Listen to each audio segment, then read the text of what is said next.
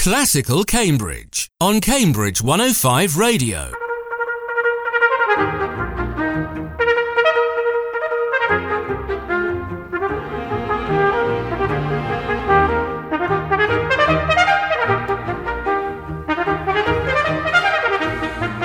Joining me now is a gentleman I've listened to on the radio and met for the first time last year during the Easter week at King's College here in Cambridge, and that's Donald Macleod, who is regularly these days the presenter, amongst other things, of Composer of the Week on Radio 3. How did that come about? I had the opportunity to leave the staff at the BBC. I was on the staff for about 20 years, and then there was one of those occasional reshuffles when they wanted to reduce the number of editors. And I had set up through the night at that point, and the chance came to take redundancy and come back after a decent interval doing all the bits I liked, the broadcasting, without any of the meetings and the admin and hassle. And so I started doing a program called Sound Stories. I did a third of that, along with Peggy Reynolds and Richard Baker. And then after about 2 years, Roger Wright, who was then controller, decided that he wanted to reshuffle things and Sound Stories was going to get the chop. So I got summoned to his office thinking, well, you know, this is it. I've had 2 years of freelance work and it's going to come to an end. And absolutely out of the blue, he asked me if I'd like to do Composer of the Week. And I was completely dumbfounded. No one person had ever done it before, and I really didn't think I was capable of it. And so I asked if maybe I could do part of it, share it with someone else. And Roger rather sternly said, if you don't want to do it, we may be able to find something else. And so I saw that I just had to do it. And I would say for the first year at least, I was completely terrified. I was absolutely certain that people would rumble me. They would see that it was all just a kind of fakery and bluffing and that I didn't really know anything. But somehow I got away with it.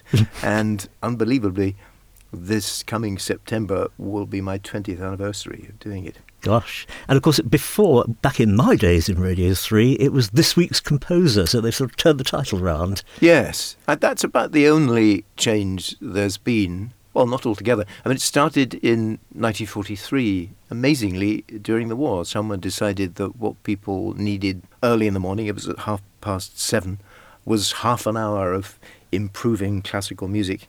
And then when the stations became sorted out from home service and light programme and so on into the configuration we now have of radios 1, 2, 3, 4, it fell to Radio 3, and it's, apart from Choral Evensong, the longest running programme there is. So you'll go on forever? No, definitely not. Apart from Niels, I think someone else should have the huge privilege of doing what's probably about the best job in radio. I know several people say that, but I really think I've been incredibly lucky. And it's 5 hours a week, generally speaking, isn't it? Yes. And you write the script, do you, from notes and things? Yes. It's quite a production machine. Radio 3 very generously commissions 40 new weeks every year. So I can't, I'm sure you find the same thing. People don't really think about how radio programs are made. Why should they? They switch on the radio and the stuff comes out. So people tend to assume that I do the whole thing myself, all the research and the planning and so on. I mean, that's just not possible. So I have a fantastic team of producers, a very small team based in Cardiff. That's a kind of historical accident. And they build the music plots, which obviously takes a lot of time. And if you're dealing with a composer like Bach or Beethoven or Mozart, there's an awful lot of listening to decide quite what the music plot's going to be, given that we revisit each of those every year. And they have to get the timings right. So they have to end up with a jigsaw which is roughly 50 minutes of music and 10 minutes of empty space for me to fill.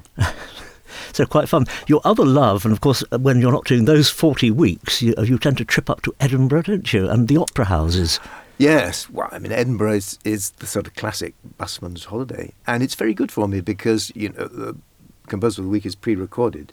So I'm doing live concerts every day in Edinburgh with, I have to say, just the most fantastic team. I'm enormously fond of them, actually. They make me feel very valued there. Not that my own production team don't, but what I do the rest of the time is very solitary. I sit in front of a computer and I bash the stuff out day after day, whereas in Edinburgh I am genuinely working with a team of people who are making the thing happen then and there, and that's a really nice feeling. And I'm in the hall and I'm a bit like a kind of antique. People come up and pat me on the head to check that I'm still there. But I mean, the audience can see me, and they now regard me as a kind of fixture in the Queen's Hall, and so that's very nice, just to get to know people who listen to the programme, and they very often come and say incredibly nice things. And of course, you understand the production process, because I think you were, before you were an announcer on Radio 3, then presentation editor, you were actually a studio manager. That's right. I was very lucky. I joined the BBC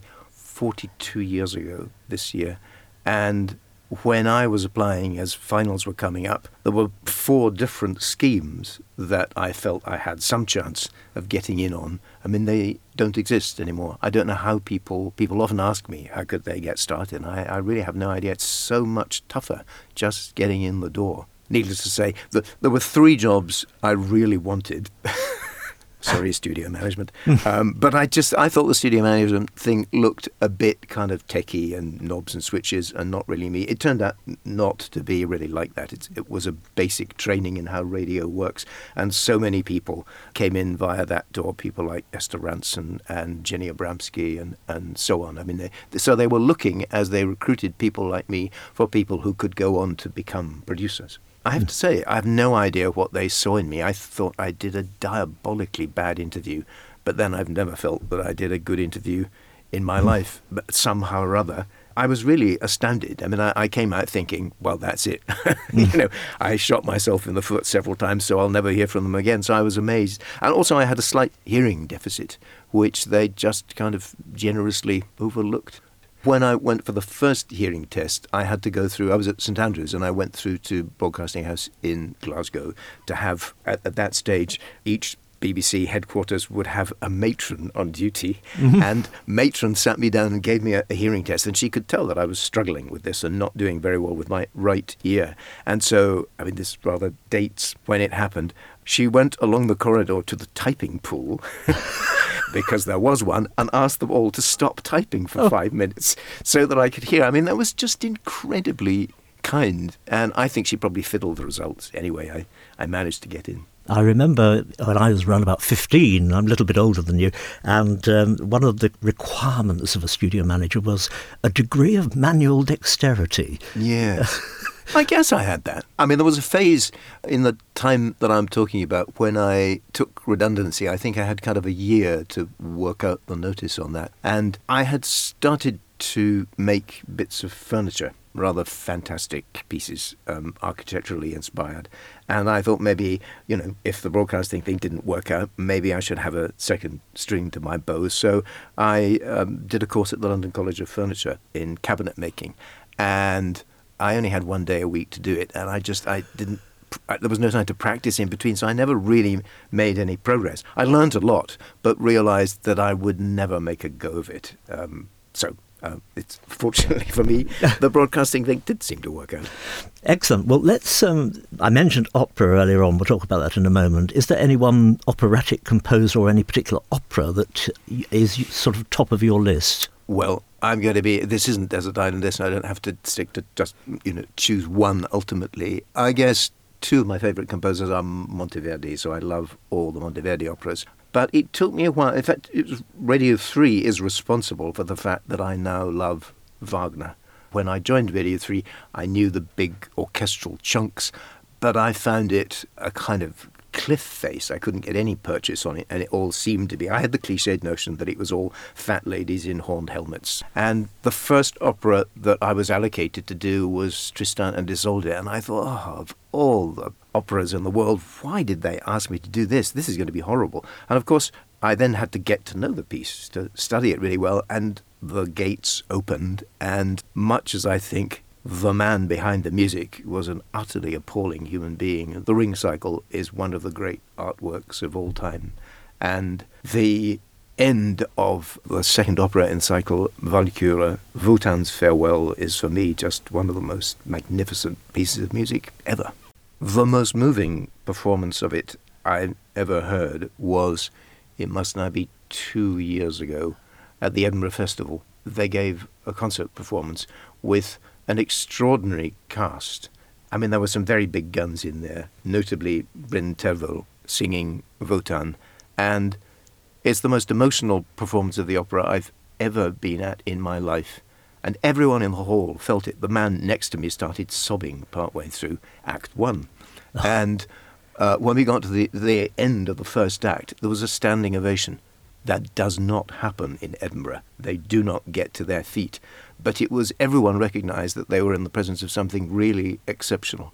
And when it came to the end, I mean, the applause was, and I was in tears by then, I have to admit, was absolutely extraordinary. Everyone came out of the building knowing that they had heard something right up there. And it was only afterwards that I discovered, because I know Karen Cargill, who was singing in it for the first time, singing Erda, that Bryn Terfel had told her that that was the last time he was going to sing the role in that opera. So I'm glad I didn't know that beforehand.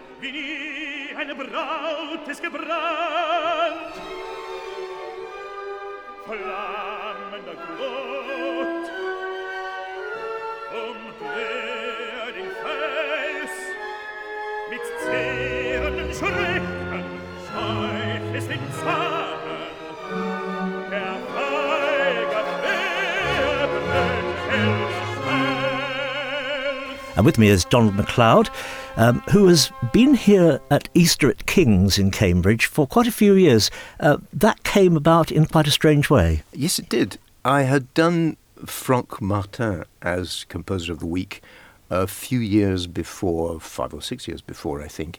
And Martin was one of those composers, there's a surprisingly large number of them, who married a woman much younger than himself. I mean, she was 20 years younger than him, I think. So she was still alive and very much kicking. She's a very feisty and very sharp and acute lady. And I think she was slightly disappointed that I was interviewing her rather than my producer, to whom she'd taken something of a shine. And I mean, she was very delightful and informative. And King's decided in that year, I can't remember now when this was, maybe 7 or 8 years ago, that they were going to perform Martin's Golgotha, a piece that's very rarely done. And they discovered that Madame Martin was still alive and invited her to come over, and she was delighted to do that. And they had a request from her that I should be invited as her guest. And so I was plainly really thrilled and honoured to be there. And Sarah Chambray, who was then running the music events at King's, introduced herself to me, and I think she recognised that I might be useful in some way. And she was incredibly energetic in the events that she arranged around the concert. So there would be complementary events of various kinds, shedding light on the music to be performed in different ways. And I got involved in kind of hosting those, in being parts of panels and so on. And then when those things stopped, I got drawn into the circle of Stephen Cherry, who's the dean at King's, and who over the past few years has put together, I suppose you could call them sacred entertainments, so words and music appropriate to Holy Week. The first of them was about the writings of Julian of Norwich, and the second was about a remarkable young Dutch woman who might have been another Anne Frank, but decided to take the very brave course of not going into hiding and ended up perishing along with so many in Auschwitz. And then this year, he took us on an exploration of the writings of Thomas Traherne, who I have to say was just a name for me, but turned out to be a very remarkable chap indeed. So it's been a huge honour to perform in that space where so many amazing voices have performed over the last century and indeed for centuries before. It's a really extraordinary experience. When we were performing, there was some discussion about exactly where the three readers should stand. And I had just sort of instinctively gone for a spot. We were performing up at the sanctuary in front of the high altar. And I realized that there is something incredibly potent about standing on the axis of that extraordinary building, because you can then see right through the choir screen to the great west doors. And it's pretty awesome, really. Of course, there are two Stephens at the moment and have been for quite a few years.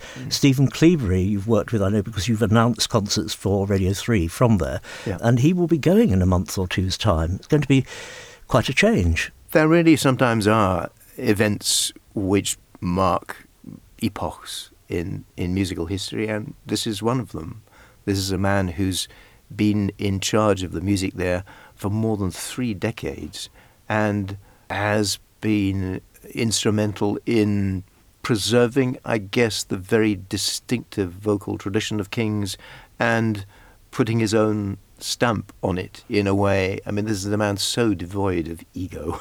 I'm not suggesting that he set out to give it a personal stamp, but inevitably his personality and his musical thinking have influenced the way that the choir's sound has developed. And he's going to be enormously missed. But, these things have to come to an end. People can't go on forever. What has been very difficult is that this last year has been enormously difficult for him. What should have been a kind of lap of honour has been, in terms of accident and illness, a real horror story. But he's come through it all. He's a man of tremendous tenacity and faith, I think, really. And it was fantastic to see him, the only person in the chapel who'd done that, still standing and looking wonderfully vigorous at the end of the Matthew Passion. He conducted 2 consecutive performances. And that's another of those occasions when those who were present won't forget what they heard. You also come up here to do a relatively new series at Stapleford Granary, don't you? Yes, that's a really remarkable enterprise altogether. Visionary, I suppose you'd have to call it. The travel company was started by a man who started up a series of cultural tours. These are very high-end things when you get really big guns leading you around. So they have Wagner tours led by John Dethridge, for example, Mr. Wagner himself. I mean, they're really fantastic occasions when people are granted terrific access, taken to the opera or around, classical ruins in the Mediterranean or whatever it may be. And as part of the vision, the profits made by the company have been ploughed into developing the site around their offices.